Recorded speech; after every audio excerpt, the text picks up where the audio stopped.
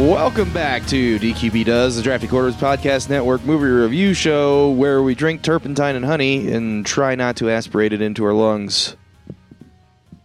With me this evening is my co-host, Russell. I've never tried turpentine, but Don't.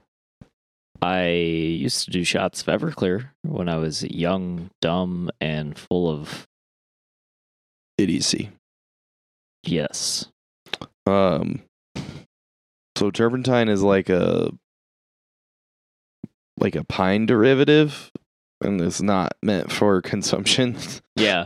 I mean, I've definitely this was a thing that people used to do, like on ships and just fucking, get desperate. Yeah, just get that was the thing. Like you're drunk, you're out of actual alcohol, so you just drink some turpentine. Something. Yeah. Or your local redneck that runs a junkyard. Turpentine is bad. Yeah. Pretty sure my grandpa used to drink turpentine. Drinking a little bit won't kill you, but if you get any in your lungs, it can super inflame your lungs and fuck your lungs up and kill you that way. Oh, that's fucking gnarly. Yeah. So if you puke and breathe some of it in, which you're probably gonna puke because you're not supposed to drink it. Yeah. It's gonna. PSA. Yeah. Don't drink turpentine. I don't care what some fucking stupid... I'm looking at the camera again. It's not there. I don't care what some stupid fucking celebrity said in 2018 that neither Russell nor I recognized, but whenever they were getting interviewed for GQ, and they're like, dude, you just fucking turpentine and honey is a cure for the common cold. No, it's not. Shut the fuck up. Yeah, you're gonna get people killed. That's fucked. Anyway. Sounds like an ad on Facebook. Yeah. The thing they don't want you to know. It's basically what it sounded like. Go back and read it. I don't even remember what the bitch's name was. I'm not gonna give her any time, but just search turpentine and honey and you'll find it. It's a article from GQ in 2018. But anyway, we're continuing our spotlight on Robert Eggers with The Lighthouse from 2019. It's rated R. It's an hour and 49 minutes. Fuck yeah, we are. It's black and white and in standard def, or not standard def, but standard 4 by whatever 3. It has bars on the side of the screen. Yeah, this is a weird movie, bud. So, hold on, we gotta go back to 2019 when the movie came out real quick. Okay. So can we go back? Can we go back to 2019? I think everyone wants to at this point. So when this movie came out, I seen the trailer and I was like, holy shit, I want to see this movie, because the trailer it was like, this is a black and white movie about two dudes in a house on a lighthouse by a seashore. And I was like, this movie is going to be awesome. And it was like Willem Dafoe, Robert Pattinson. And I was like, this movie is going to be fucking nuts. Yeah. And I hadn't watched The Witch yet. I actually watched this before I watched The Witch the first time I watched these movies. Yeah. And I never really watched The Witch. I watched apparently 10 minutes and then fell asleep. Woke up at the very end. But so I had told Shane about this movie because I believe we had already started doing the podcast when this movie came out. Probably. I don't know. And I was like, dude, you just got to watch this movie at some point. We got to watch this movie at some point. Yeah. Fucking this movie is nuts.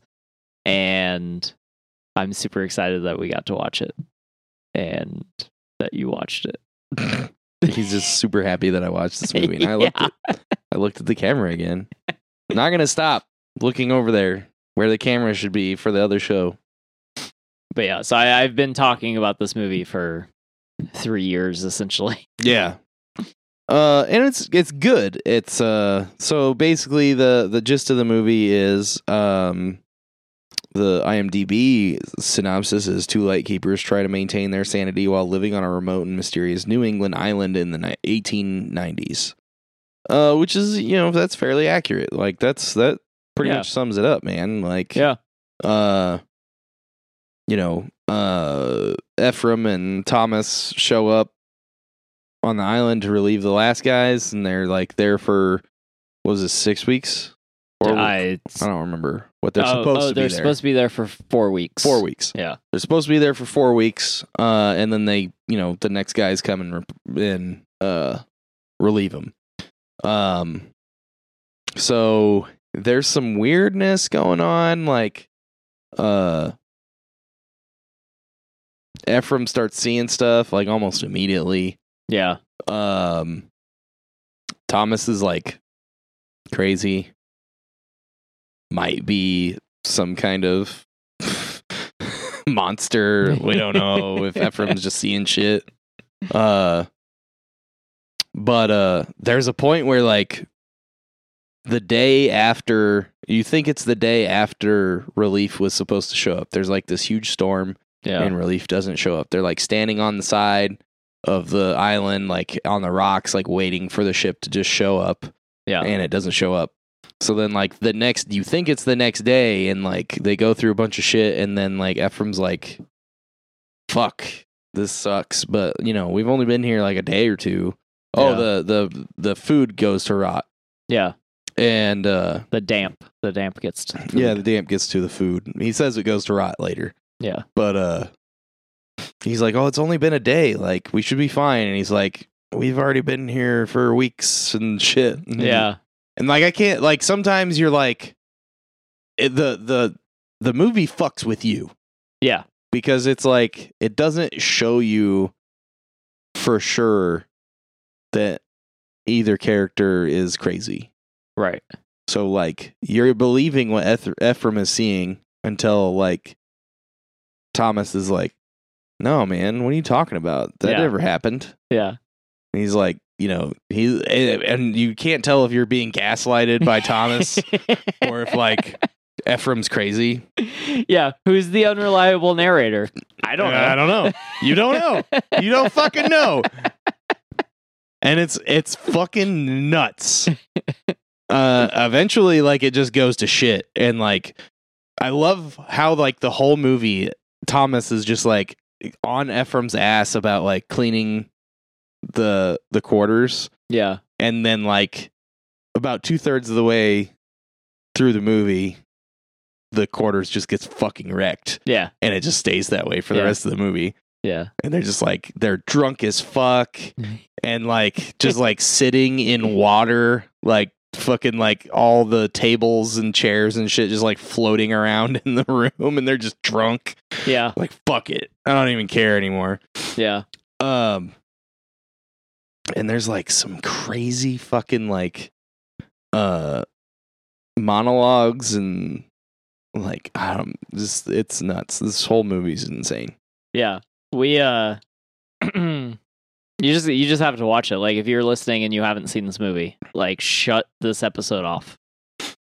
Go watch the movie. Yeah. Like, or when you have time, come back to the episode. Like, it I don't want to spoil anything for anyone that hasn't seen the movie. Even if you don't care about spoilers, I still don't want to spoil it for you, because you just have to experience this movie. Like, for what it is. Like, this movie is not for everyone. Yeah. Like, for sure. This is one of those movies I watched it, and the first time I watched it, I was like, holy shit. Somebody made a movie for me. Because, just for me. Yeah. I kind of felt that way, because I was like, I don't know a whole lot of people that are going to enjoy this. Shane might enjoy this. I don't know how many people are actually going to enjoy this movie. It's crazy. Yeah. I like it. It's crazy though. Yeah. Yeah. It's fucking nutty. So yeah, just like, you just go watch the movie. We're going to talk about it now. So if it gets spoiled at this point, it's your fault. Yeah. So, eventually, Ephraim reveals that he's not Ephraim, that he's also Thomas, but a different Thomas. Or is he? Is he? And he like didn't kill a guy, but he watched a guy die and then took his identity and like came to the lighthouse. But he wanted to kill him. He thought about it. Thought about it. Yeah. Thought about it a lot. And then he seems to catch Thomas in a lie about every story that he's told the whole time he's been there. Yeah. And he's like, you're not who you say you are either. And he's like, fuck you. He's just like, fuck you, kid. Fucking let Neptune swallow you whole and shit. Yeah. It's like, what the fuck? That scene's so important. Yeah.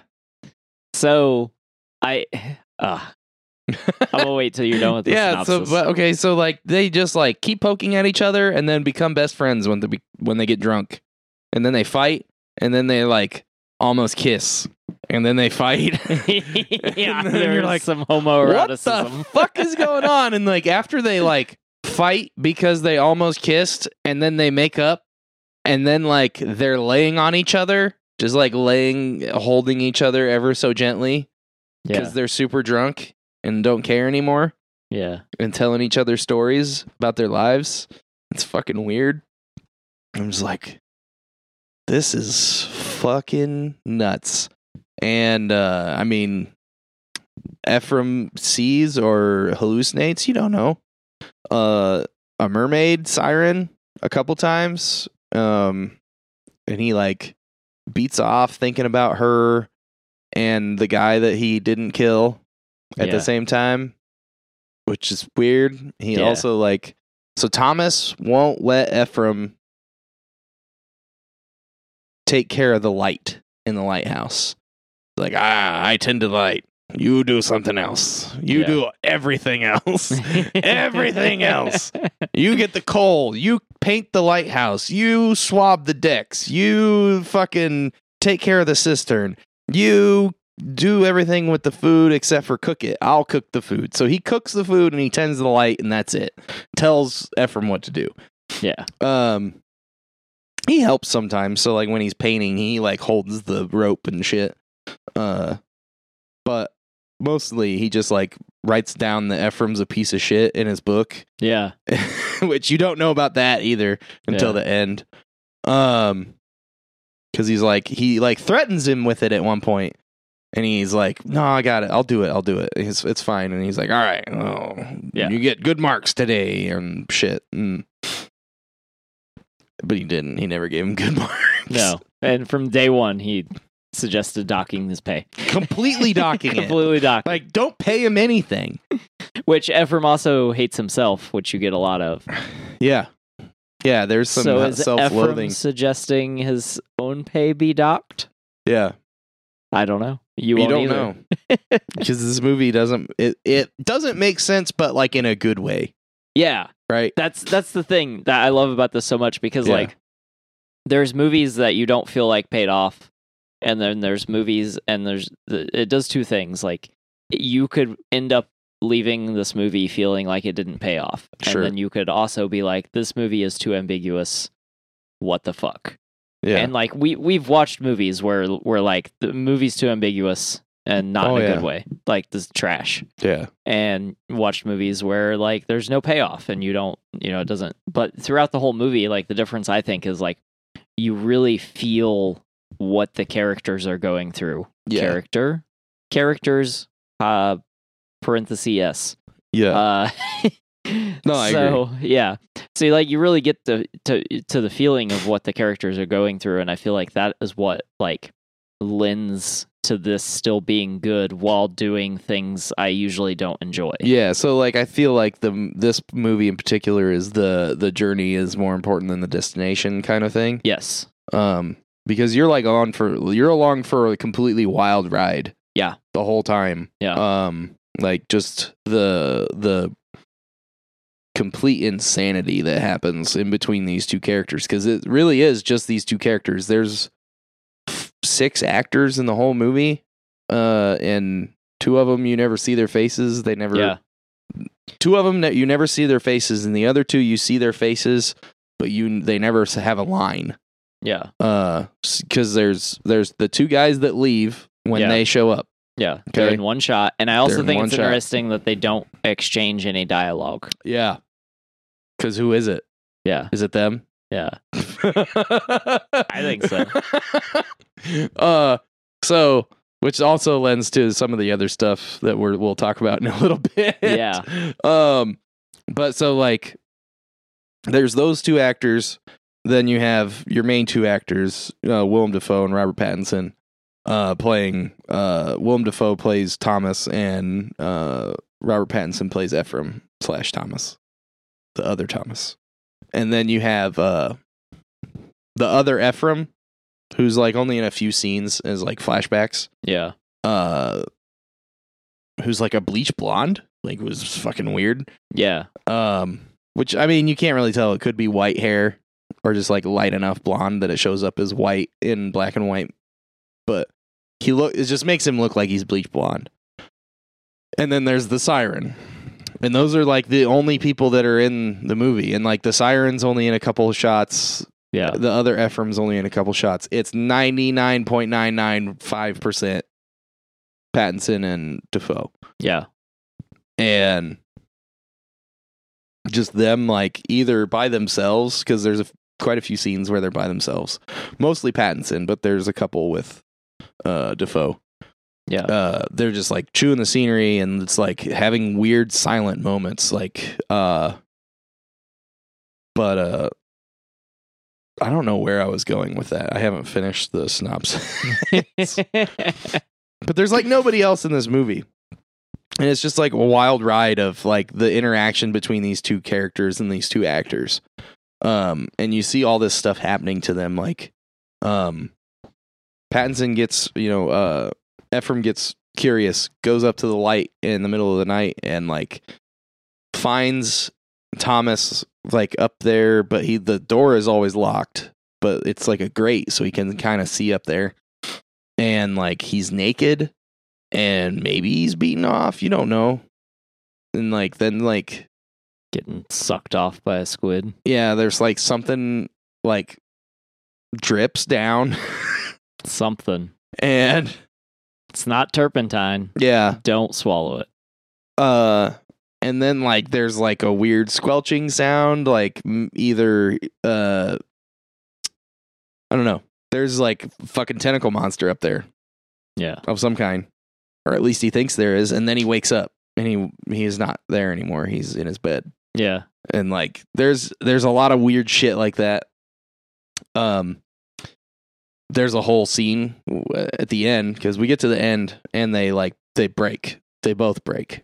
Yeah. And Ephraim gets the upper hand over Thomas and beats him almost to death and chokes him. And during that scene, there's a whole part of it where Thomas is like, he's Neptune. He's like covered in barnacles and has a crown. Yeah. And like has squid tentacles and shit. Yeah. And you're just like, what the fuck is going on? It's like nuts. and then like Ephraim like comes to and he's not like that anymore and he's just beating this old man to death. So he stops. And then he like treats him like a dog. Yeah. Oh, that was so fucking weird. And he leads him outside to where he treats him like a dog. Yeah, because he called him a dog. Yeah. Yeah. Yeah, it makes sense, but it's super fucking weird and awkward. Uh-huh. So you watch Willem Dafoe like crawl like a dog, like 50 feet from like the exit of this building, like down this trail, and you just like watch. This is like one single shot of them walking down this trail towards the camera, and then they cross in front of it, and it pans over to this hole where they had dug a bunch of bottles of booze out, and he like starts to bury him. Ephraim starts to bury Thomas, and he's still alive.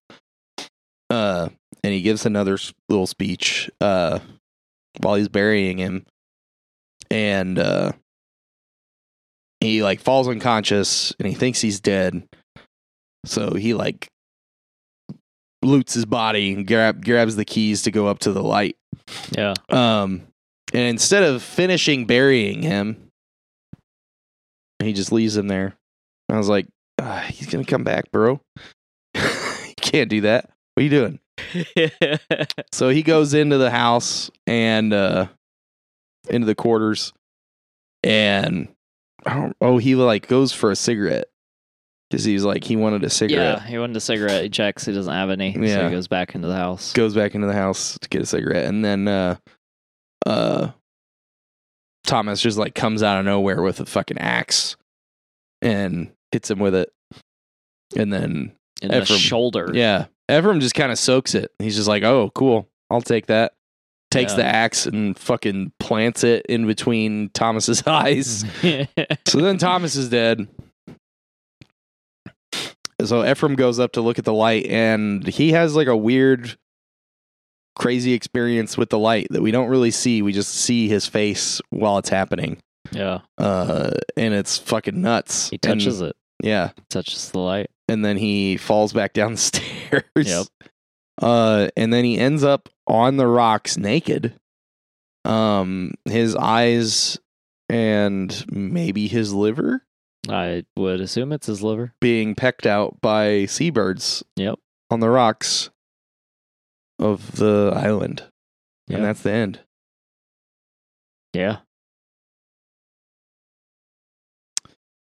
Fucking what? So yeah. I'm super, like, I usually don't like, sometimes it's okay, but for the most part I usually don't have to like to look something up to understand like the deeper aspects of a movie. Yeah. But I actually appreciated like how fucking deep this movie was. Yeah. Like how deep a cut it was, like to some of like the mythological like mythos, the lore. Yeah, Like, I got the Prometheus one because I just know that one. Yeah. But I did not get the Proteus one Yeah. because I don't know the Proteus story. Yeah. And like, so like even now, like I'm not going to be able to regurgitate like all of this. Yeah. Like, but there's like so much depth to everything he did, to everything Eggers did for and in this movie. And like every shot is intentional. One of the things that stands out to me, before we get too far into some of the deep, because oceans and stuff. Yeah. Is that, so Ephraim eventually kills a Gaul after being warned. Yeah. Not to harm the seagulls. Yes. And so he eventually kills the Gaul. And then like bad stuff starts to happen. But also right before bad stuff starts to happen, Thomas, which is Defoe, lays a curse on him where he's talking about like the Neptune stuff and like Poseidon, and like does this whole like super intense monologue, and like basically like lays a curse on him. Yeah. So like I love the parallels between those two scenes because it lends to the idea that maybe they are the same person. Because like if everything is if all the bad stuff is happening because of like Ephraim like doing bad stuff, then like those two scenes still go together with him killing the Gaul and like his alternate quote unquote personality like laying the curse on him. Because like you could look at the movie from like so many different angles. Like one of them that I picked out was like Ephraim is, has a lot of self-loathing and like hates himself on some level very deeply. And so like one of the ways to look at it is if they are the same person, then like, Thomas, to him, like Thomas would be treating him the way he thinks he deserves to be treated. Sure. And so with those two scenes that I think parallel each other and not really knowing, like, because it's ambiguous, like, is it's the bad stuff starting to happen because Ephraim killed the Gaul, or is the bad stuff starting to happen because Thomas laid the curse on him? Or is it both because they're the same person? Or is it self-fulfilling prophecy? Yeah. So like it all like it works either way you look at it. Yeah, there's several different ways that it works. Like, it also works in that, like, they're not the same person, but they're two people cursed at the same time. Yeah. Which is the Proteus and Prometheus thing. Right. But yeah, I don't know. There's like a lot of different ways to look at it. I mean, you can just look at it as it is, and even then, there's still a lot going on as far as, like, you know, there's like some sexual frustration going on. Yeah. There's like belief and disbelief in superstitions. Yeah. There's like the alcohol abuse, and then like because also shit doesn't start going crazy completely crazy until they start drinking. Ephraim specifically starts drinking, and then it gets worse when they run out. Yeah, and start drinking the turpentine. Yeah, so there's like a whole underlying thing about alcoholism too. Yeah, and like it's fuck, dude. Yeah, I know. No, there's so much going on in this movie. It's fucking ridiculous. So much going on in a movie with two fucking dudes yelling at each other the whole time in a lighthouse by themselves for less than 2 hours. Yeah. Yeah. Did you have the thing about Prometheus and Proteus called up? Yeah. Because I know the Prometheus thing. The Prometheus myth is like, you know, that he was a Titan and he stole fire from Olympus. Yeah. And then he was punished by Zeus for giving fire to man by basically having him die over and over again on a mountain on the rocks, basically, with birds pecking out his eyes and his liver. Yeah, and every night his liver would regenerate, and the same thing would happen. Yeah, the next day. Yeah, which, like, at the end, that's what's happening to Ephraim, right? He's on the rocks. He had just touched the light, and he's naked on the rocks and being eaten by the birds, while seemingly still alive because he's like squirming and stuff. Yeah. You can see his eyes are gone, and the one bird is like pecking around his liver area. Yeah. But it's like completely been like confirmed by Eggers, right?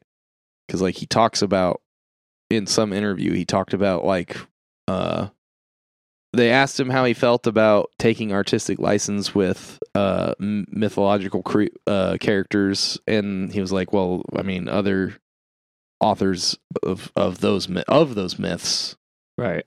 Like took artistic license. Like some of the characters in one myth act completely different in another myth. Yeah. So like, I don't have a problem with doing that myself. And then like these two characters never interacted before." So it was fun for me to have them interact in this movie. Yeah, so the article I have is actually Prometheus and Poseidon. Oh. Okay. So I don't have the Proteus angle. But so basically kind of what this talks about is Greek mythology and the lighthouse, God Poseidon and Prometheus. Throughout the whole film, Robert Eggers hints at Thomas and Ephraim as reflections on two mythological characters, Poseidon and Prometheus. Although the two weren't part of the same tale, Eggers found a common denominator for them in the lighthouse. In fact, the director smartly used the virtues of both Poseidon and Prometheus to clash two very powerful, charismatic personas. In ancient Greek mythology, Poseidon was the king of the sea. The half-man, the half-fish figure was usually portrayed with a trident and a crown, as well as a long silver beard. He belonged to the gods' pantheon and was a sibling of Hades, Zeus, Demeter, Hestia, and Hera, the key characters appearing in Greek mythology. Poseidon was god of the sea, earthquakes, storms, and horses, and is considered one of the most bad-tempered, moody, and greedy Olympian gods. He was known to be vengeful when insulted. The description above fits Thomas quite well. Wake, too, was bad-tempered and most certainly greedy. He craved to bogart the light all for himself. Therefore, when Ephraim finds out that Thomas killed the previous assistant, it becomes clear that Thomas is also vengeful. While this might be the mysterious light affecting him, Thomas is clearly prone to letting these stormy emotions take control of him. Eggers even hints at the Poseidon allegory in a more direct way. In one of the more allegorical scenes of the lighthouse, Thomas stands firmly above Ephraim with a blinding light beaming from his eyes. His appearance reminds of the projections that many painters and artists have referenced to Poseidon, a muscular king of the sea whose towering figure transcends its enemies. Yeah, so that scene, that like almost still, that motion comic-esque look is fucking wild, and it just like pops up. Like, I love the way that is cut into that scene. Yeah. So then this has Ephraim Winslow, the vengeful titan Prometheus. Although some people might find it surprising, the word Prometheus isn't Ridley Scott's creation. Prometheus was a titan in Greek mythology. His name was literally translated into forethinker. Prometheus craved to be among gods and had even surpassed some of them in wit and cunning. Known to be the molder of humans, he's also a trickster who defied gods by stealing their fire and giving it to his beloved humans. How does Prometheus fit among other symbols in the lighthouse? Ephraim arrived at the lighthouse as an apprentice, presumably someone of lesser importance than Thomas. In a way, it captures the relation between gods and titans. Ephraim quite literally attempts to steal the fire from Thomas, too, the beaming light that Thomas takes care of. And in his final wake, he lies near the seashore on rocks with a flock of seagulls preying on his body. That is the way Prometheus died, too, with a slight difference of eagles instead of seagulls. Yeah. So the dream sequence where Wake stands naked, beaming light from his eyes onto Winslow, is a reference to the painting Hypnosis by German artist Sascha Schneider from 1904. I'm going to look that up. Oh, yeah. Oh, shit. Yeah. Yeah, that's like direct. Yeah. Yeah, that picture's fucking cool. Yeah. I almost want to like get a copy and frame it or steal the original. Yeah. So we're going to continue down the mythos trail here for another second. The fallen god and the trickster. In the original Greek mythology, it was Zeus, the god of gods, who sentenced Prometheus to eternal suffering after the act of theft. The Greek pantheon was known to be ridiculously cruel, and Prometheus's punishment belongs to one of the vilest ones. His liver was eaten every day by Zeus, Zeus's bird, and it grew overnight just to be eaten again. The lighthouse could be viewed as a very auteur adaptation of Prometheus' story. Pattinson arrives at the lighthouse to help and learn a certain craft, but from the start, Thomas perceives him as a threat, therefore treating him with no respect and hostility. That's how the gods interpreted the role of Prometheus, a danger, which needs to be used as an example to the rest of men. Thomas draws a certain line, leaving the top of the lighthouse, the symbol of the gods' pantheon, all to himself. Eggers twists the story around, though. In the lighthouse, Prometheus manages to kill his god, but the act of violence costs him a life too. And the seagulls, while they could be understood in a slightly different way, which I will move on to next, symbolizes Zeus's eagles. Okay. But yeah, so like he basically like, I mean, he took a tail and like kind of twisted it and did his own thing with it. So I don't know what this is from, but it literally is quoting Eggers is saying that it's Proteus. Oh, okay. I'm just reading an interpretation. There's a couple quotes from Eggers, but yeah, it's weird. Well, okay, so this says, we realized, well, Prometheus and Proteus never hung out in any Greek myths before, but that seems to be what is kind of happening here. Prometheus might be taking on some characteristics that he hasn't in the past, Eggers said in the same interview, but you know what? The classical authors did that all the time. So Proteus was actually a son of Poseidon, referring to him being his eldest son, older than Poseidon's other son, the sea god Triton. And he was often regarded as the old man of the sea. Oh shit. I've read that book. Primordial keeper of knowledge and friend to sea beasts that knew everything there is to know, but hated sharing the knowledge. So similar, right, to the fire. Prometheus, instead of stealing the fire, he's stealing the knowledge from Proteus. Yeah. And receives the same fate that he received from Zeus, including, the lighthouse itself and the stairs being basically like climbing Mount Olympus. Yeah. All that good shit. This also talks about a Reddit theory that we were talking about. Them being the same person. Mm-hmm. Completing an endless cycle, one man raging at himself and his own past mistakes. Certainly there's the distinct sound of one leg breaking when Pattinson drops from the lighthouse tower. Yeah, I don't know. There's a lot going on there. Yeah. So this also points out, while Eggers' plot explains the need for two-manned station, the reality was that many lighthouses had only one person working at a time. It wasn't particularly safe, but that's the reality. In reference to one-man stations, then, Ephraim could have been sent to the lighthouse after his predecessor drowned by accident. If that was the case, then Willem Dafoe's character could be a delusion of Ephraim all along. The theory finds reasoning in the fruitless discussions of the two characters. On many occasions, Ephraim behaves as if Thomas was a nagging voice in his head, which keeps on blabbering. Superstitions, sailor tales, and self-diminishing could all be signs of a mental illness. Furthermore, consider Ephraim's origins, the need to change his name, looking for a fresh start. Yeah. By creating a fake companion, Ephraim tries to remain sane, but then the solitude drives him mad. That's not all, though. The scene with the mermaid proves that Ephraim wasn't mentally stable, and the act of the murder could also be just him easing the tension accumulated, like a metaphor of throwing away the voice that's stuck in his head. Yeah.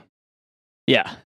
There's multiple legit ways to see the movie. Interpret it, yeah. So this is what I have on the ending. So the mysterious light in the lighthouse, the symbolism of the lighthouse leaves one enormous question mark after the last scene. In particular, what the light was that beamed inside the building.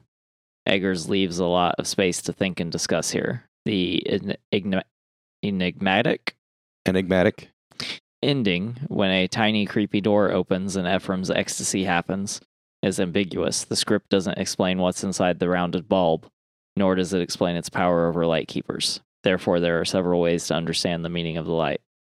The entire lighthouse could be seen as a temple existing for some unknown sea creature, or even a quasi-god of sorts that Thomas or any other previous light keepers found. This theory would explain the tentacles seen earlier in the film, when something sleazed above Pattinson's head. In this case, the beam of light would radiate directly from the creature itself. On the other hand, Eggers never crosses out the option that the lighthouse hosted some extraterrestrials who poisoned the mind of Thomas. While the director stated that he's much into occultism and folklore, it would be tempting to think of the lighthouse as secretly Lovecraftian sci-fi horror, and a solid entry for the top cosmic horrors of all time. Yeah. So similarly to that, like as far as like the unfathomable, right? Like that was something yeah. Like the way that Lovecraft described stuff was just like it was beyond human comprehension and stuff like that, right? Yeah. that can apply to a lot of different stuff, right? So like similarly, like what I was talking about with Proteus, like the knowledge of everything and, you know, knowing things that are older than man and stuff like that. Yeah. Like, and then you stumble upon that and it's something that you can't comprehend, right? So Yeah. like then it fucks you, it fucks your head up. It could be something like that. Yeah. I think the I don't remember exactly the phrasing, but it's like, so one of the Lovecraft things, I think it's from Call of Cthulhu. He says, I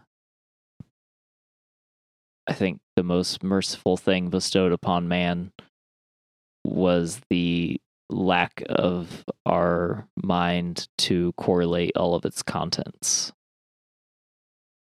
Mm-hmm. So like to not like to have all of the knowledge, Yeah, but just to not be able to to put it connect all together. the dots. Yeah. Like, and thinking of that as like a merciful thing. Yeah. It's like, what? Right. Like it's fucking it's wild. Yeah, the Dr. Manhattan thing. I'm Yeah. a puppet too, but I can see all the strings. Yeah. Yeah. Time is a gem. Man just insists on seeing it one facet at a time. Yeah. All that stuff. Yeah. All right. Do you want to go down to the corner? I have one Do you more have thing. one more thing? And then we can do the corner. Okay. So there were rumors that Robert Eggers' film is actually based on a true story. Oh yeah. What's the truth? To quote the director himself, direct quote from Robert Eggers in a chat with Vox. It really happened in Wales in the early part of the 19th century. The way the story is told and ends is like a folktale. So how much truth there is to this story, to this true story, who knows? Very little of that story, aside from the fact they're both named Thomas, came into the lighthouse. But the idea that they were both named Thomas struck a chord. I was like, okay, this is a movie about identity and can devolve into some weird, obscure places. Then we started researching all about period lighthouses and the maritime community. What are these people eating? What are they wearing? And where are they living? And how are they living? Reading Herman Melville and Robert Louis Stevens and other stuff, mostly, frankly, for learning how people talk. The story Robert Eggers refers to is a tragedy that took place in 1801. The location was known as the Smalls Lighthouse. Two workers, Thomas Howe and Thomas Griffith, were prone to fight a lot. In what's told to be a fatal accident, Griffith was killed by Howe, the later crawling in fear that he might be sentenced for a crime, built an outside coffin and hid the body there. However, the moody weather made the situation even worse, as found on this Wikipedia page. The lighthouse isn't a direct retelling of the above. However, Eggers clearly used some parts of it to get inspired. Crazy. So I'm assuming that other movie is also inspired by the same thing. Yeah. There's another movie called The Lighthouse. From which 2016. 2016. Which we discovered today. Yeah. Huh. But yeah. So that's pretty much it, most of the stuff I wanted to touch on. So if you want to hit the corner. Yeah, let's go down to the corner. This is Shane's Trivia Corner because Dave isn't here today. Shane's Trivia Corner! Oh, I guess I could have done that. Where it's your job to say, Ooh. Neat. yep, I'm supposed to get you to say it. So the scene where Willem Dafoe's character gives this sea curse to Robert Pattinson's character because he doesn't like his cooked lobster was shot in one single take. According to Robert Eggers, Dafoe didn't blink for over 2 minutes. Of course he didn't. Jesus fuck. Robert Pattinson's accent is based on a very specific area of Maine farming dialect, where Willem Dafoe's is the jargon of Atlantic fishermen and sailors of the time.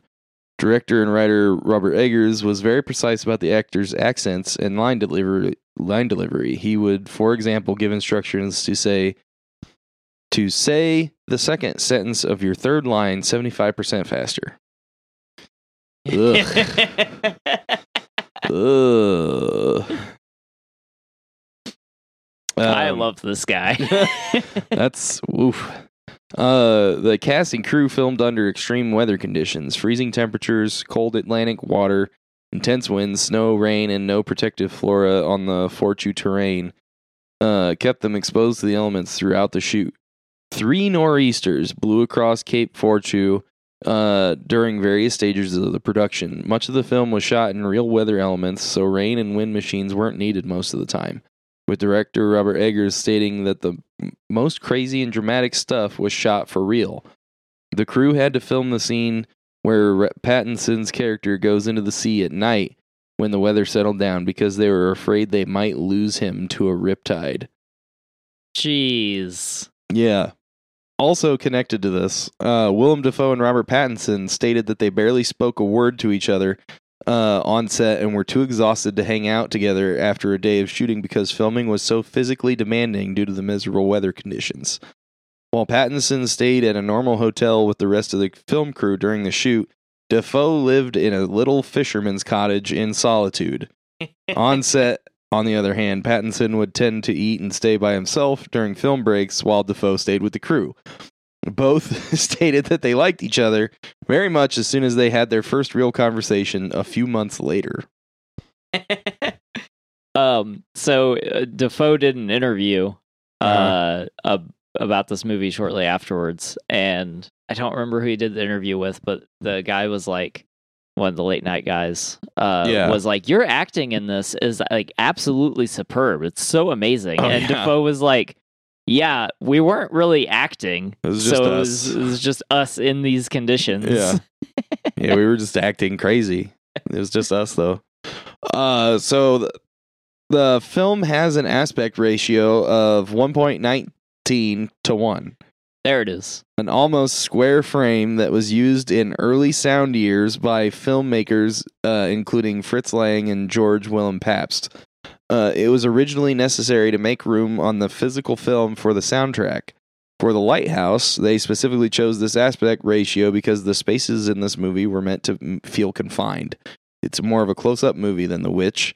The idea of widescreen only came about in the 1950s, and we wanted to take people back further than that.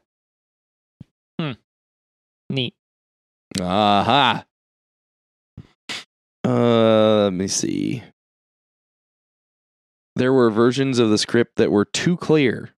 Director Robert Eggers' goal was to make the audience go mad and become confused like Winslow, so the final script turned out being more confusing for the audience. Nice.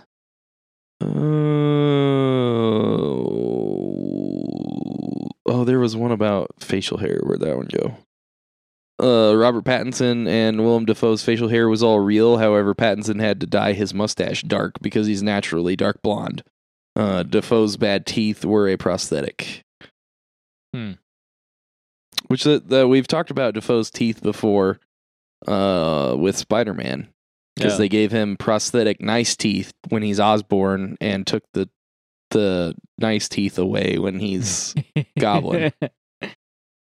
Robert Pattinson had an unusual approach to psych himself up before emotionally extreme scenes. Director Robert Eggers notes, sometimes he'd beat himself in the face so bad, or when it was raining through the cottage roof, Rob was drinking the rainwater in between takes. He also spun around in circles a lot. That was helpful for him. Or he'd stick his fingers down his throat to make himself gag. Stuff like that. In particular, the scene where both characters were drunk and Dafoe lies on Pattinson's chest. He was sticking his fingers down his throat before the take. Willem gave me a look as if to say, if Robert fucking pukes on me. Oh, that's great. When asked to describe the movie, director-writer Robert Eggers always used the same choice of words in every interview.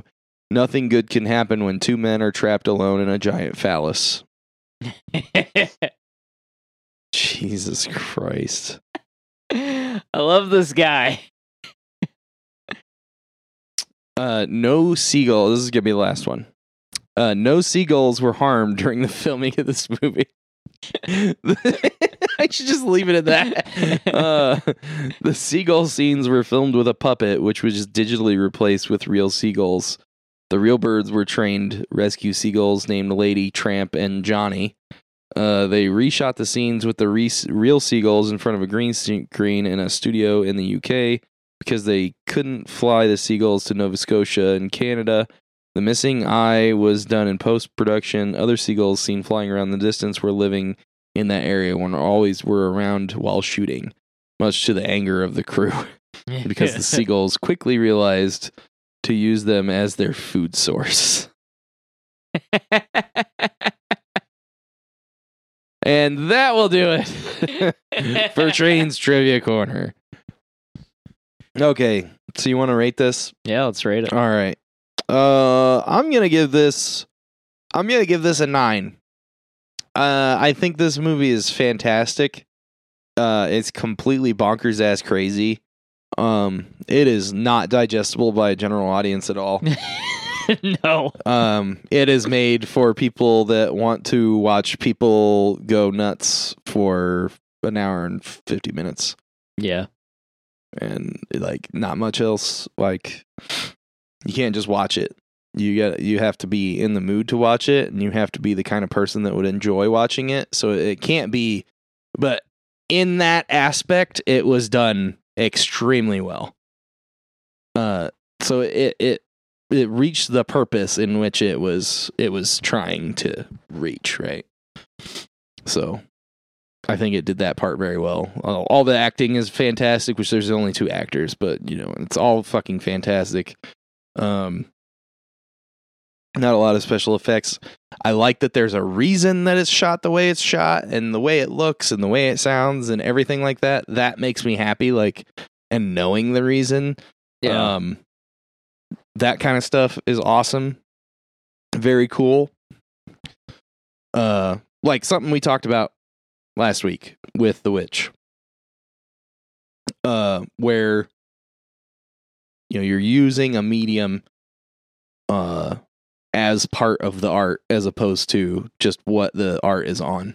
Yeah. Right? So like the way it was shot and what it was shot on, the way it is presented is all part of it, as opposed to just being like, hey, we want to show you something and this is as good as we can get it to look.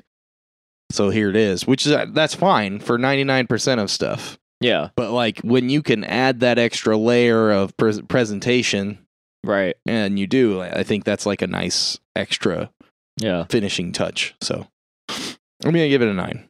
How about you? 9.9. You're just gonna suck this dude's dick for 3 weeks, aren't you? Yeah, I don't know. I haven't actually seen The Northman, so we'll see. So I feel the same. I gave The Witch a 9.9, right? Yeah, I think so. Yeah. I don't think that this movie could be any better. I imagine there's something somewhere in the sands of time that could have made this movie just a little better. So it gets a 9.9 instead of a 10. But I don't know that this movie could have been any better. For what it is, and that's what I'm saying too, like for what this movie is and his goal and what he wanted to do, like I think this movie was pretty much perfectly executed. All the scenes, like I'm so gripped watching this movie. This doesn't seem like a movie that I would watch again and be like just as into. Mm-hmm. But when we were watching it, even after I had been awake for way too long, I was just like, fuck, this movie is great. Yeah. Like every scene is just like gripping, like you like even knowing what was going to happen, I was just like, fuck, man, like this, every scene, like it just reels me in just a little bit more. It is ridiculously grotesque at a couple points. Sure. But even like if you'd have told me, hey, Eggers is going to make mermaid pussy look classy, I'd have been like, no. What? And then I watched it and I was like, that mermaid puss is class. Like, I just, because Jesus like, Christ. they're jerking off the whole movie and like he's getting sucked off by a squid, and then there is a literal moment where you see I think what there's more than one moment. I think you see it mermaid- more than once. the mermaid vagina. Yeah. Oh, I thought it was just the one shot. One time's like a glimpse. The other time it's Oh, like yeah. full on. Yeah, Like you're like, oh, yep. Well, they meant to show us that. Yep, that was intentional. Yep. And while it's weird, like it, like if this was true, or even if you were hallucinating it, like the way, like this movie doesn't treat reality as like some PG, like family orientated thing. Yes. So like this is like a real life movie. Yeah. Like, It treats everything as like shit. Because like they go to the bathroom in this movie multiple times. yeah. Like They have and- fucking piss pots in the bedroom. yeah, And they it's share gross. a bedroom. And there's a giant fucking turd in one at one point when he wakes Yep. up, and then he throws it into the wind. Yeah. And like the Fuck it up. humor too, like Yeah. like so Willem Dafoe's big monologue scene about Poseidon is like Yeah. ended with Pattinson being like, "All right then," or something to that He effect. says, all right, have it your way. I like your cooking. Yeah, that's what he says.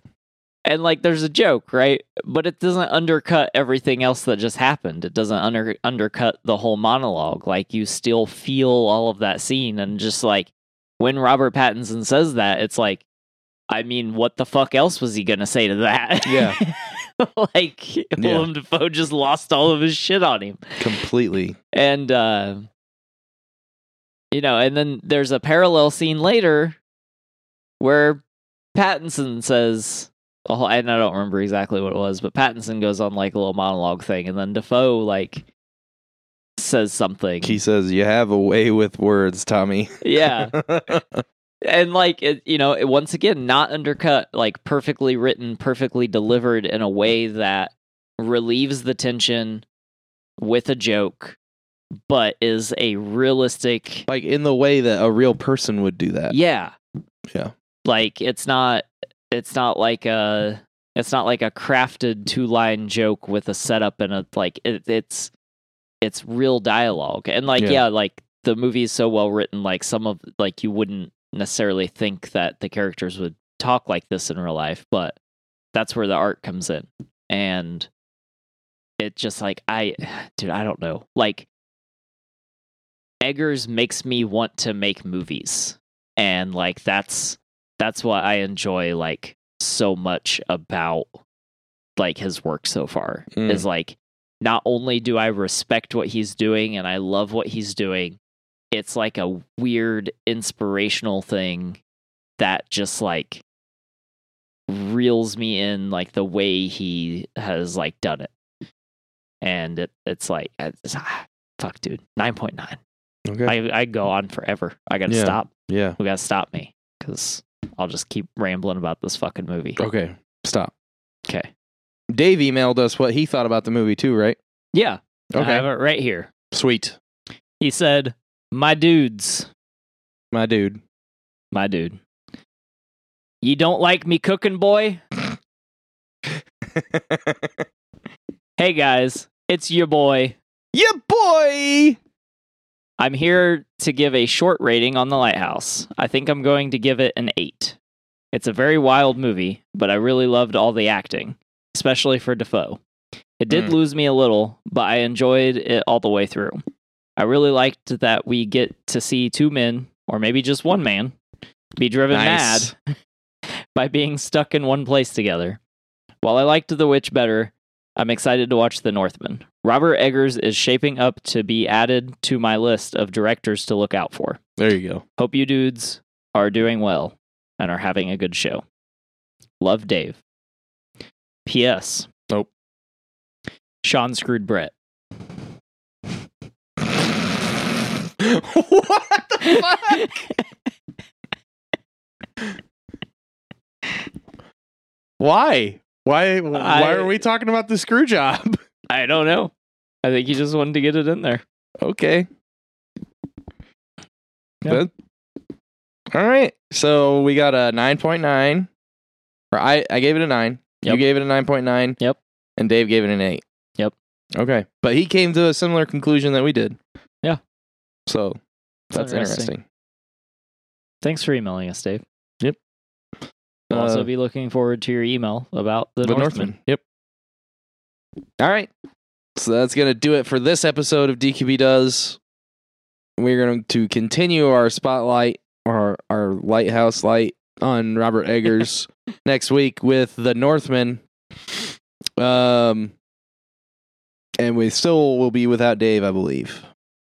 Yes. Unfortunately. We love Dave. We want Dave back. Miss you, Dave. Miss you, buddy. So thank you for listening. If you want to get a hold of us, you can email us, draftyq@gmail.com. All your questions, concerns, suggestions, asking us why Russell loves Robert Eggers so much. Fuck, dude. Just watch the movies. Yeah. You'll see. Yeah. And if you know me too, like, yeah, you'll be like, this would be something his weird ass would like. Yeah. Otherwise, you want to follow us on anything, search Drafty Quarters Productions, Instagram, Twitter, Facebook.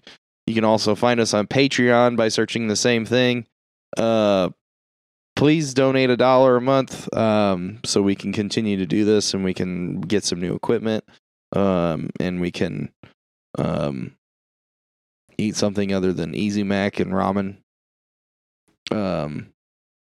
That we don't we have like regular jobs and stuff. But we need money so we can not have regular jobs. So this can be our regular job. But yeah, anything you guys can give us or would be appreciated. And then any kind of word of mouth, just like tell everybody, tell your friends, like, subscribe, share it. Let everybody know that you like listening to us. Shout it from the lighthouse. Yeah. Go up there and grab that fire or that knowledge or that otherworldly being and yell in its face that they need to listen to our show. Yeah, so like he touches the fire and it burns him and sentences him to death. Mm-hmm. So yeah, so maybe don't do that. Anyway, come back next week and listen to us talk about The Northman, the last in our Robert Eggers series. Thanks for listening. Have a wonderful night.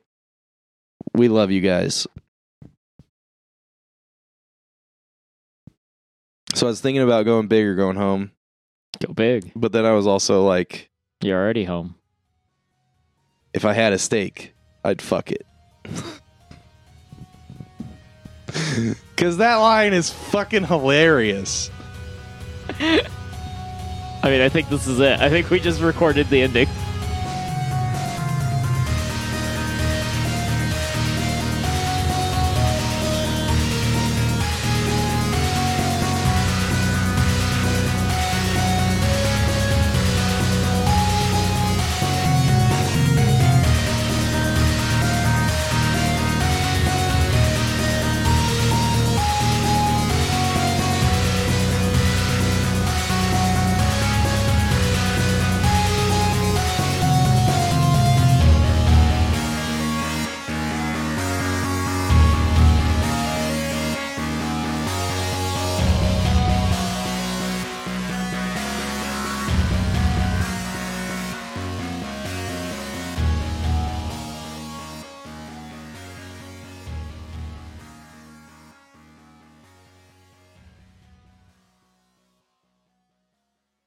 This has been a production of the Drafty Quarters Podcast Network.